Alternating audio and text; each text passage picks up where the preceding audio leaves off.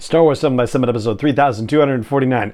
All right, we're going to circle back to Visions and wrap up at least this first part of our conversation about the episodes. We'll look at the behind the scenes stuff a little bit down the road, but for now we're going to talk about the reaction to Visions Season 2 overall. Punch it.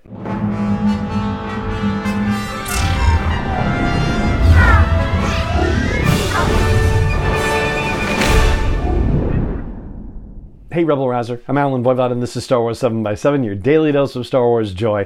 And thank you so much for joining me for it. So the first thing I want to say about Visions Season 2 overall is that I think it really paid off more so than Season 1 on the promise of featuring unique cultural voices. And that's just a function of how Season 1 and Season 2 were designed, right? Like the animation studios in Season 1 were, very much localized as opposed to the animation studios in Season 2, which were all over the world. And that also translated to the animation style. Yes, there were a couple of different animation styles in Season 1 of Visions, but really for a tremendous variety of types and styles. Season 2 completely outdoes Season 1 by a country mile. However, what's kind of fascinating is that despite the fact that we have these different unique cultural lenses and these different animation styles, the era of storytelling that Season 2 focuses on is a little tighter comparatively speaking. Yes, we know these aren't canon stories and so they don't happen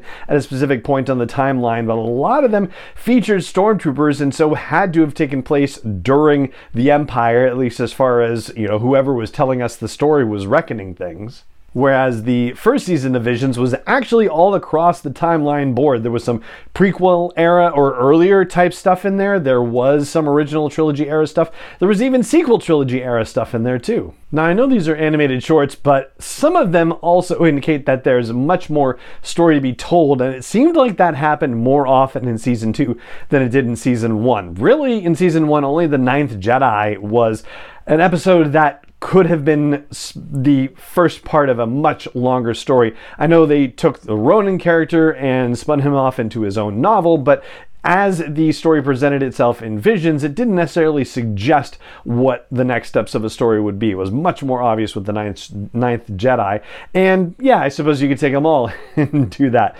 But Season 2 had a couple that were built to continue potentially. Screecher's Reach for one of them, The Spy Dancer for another, The Bandits of Golak, if you wanted to know just who all these Jedi were that were hiding on Golak, right? Or Journey to the Dark Head, where we have the unusual team up that happens and their first mission goes off well, and it just makes you wonder, okay, what are their next adventures going to be like? I personally wasn't necessarily a fan of everything in Season 2, but I wasn't necessarily a fan of everything in Season 1, and that's okay, because I can like what I want to like, and you can like what you want to like, and if I didn't particularly find myself impressed by something that you liked, then I'm super happy for you that you did. If I were to rank my own top 3, I would have said Screecher's Reach and The Pit and The Spy Dancer were my 3 particular favorites. I would love to know what your top 3 was for Visions Season 2. So if you're catching this on YouTube, hey, comments are right there. Please drop a comment and let me know. And if you're listening to the audio version of this,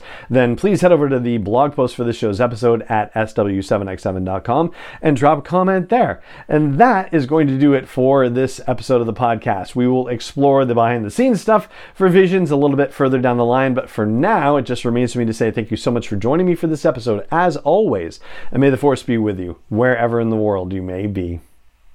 Star Wars 7 by 7 is not endorsed or sponsored yet by Lucasfilm Limited, Disney, or 20th Century Fox, and is intended for entertainment and information purposes only. Star Wars, the Star Wars logo, all names and pictures of Star Wars characters, vehicles, and any other Star Wars related items are registered trademarks and/or copyrights of Lucasfilm Limited, or their respective trademark and copyright holders. May the Force be with them. All original content is copyright 2021 by Star Wars 7 by 7. We hope you love it.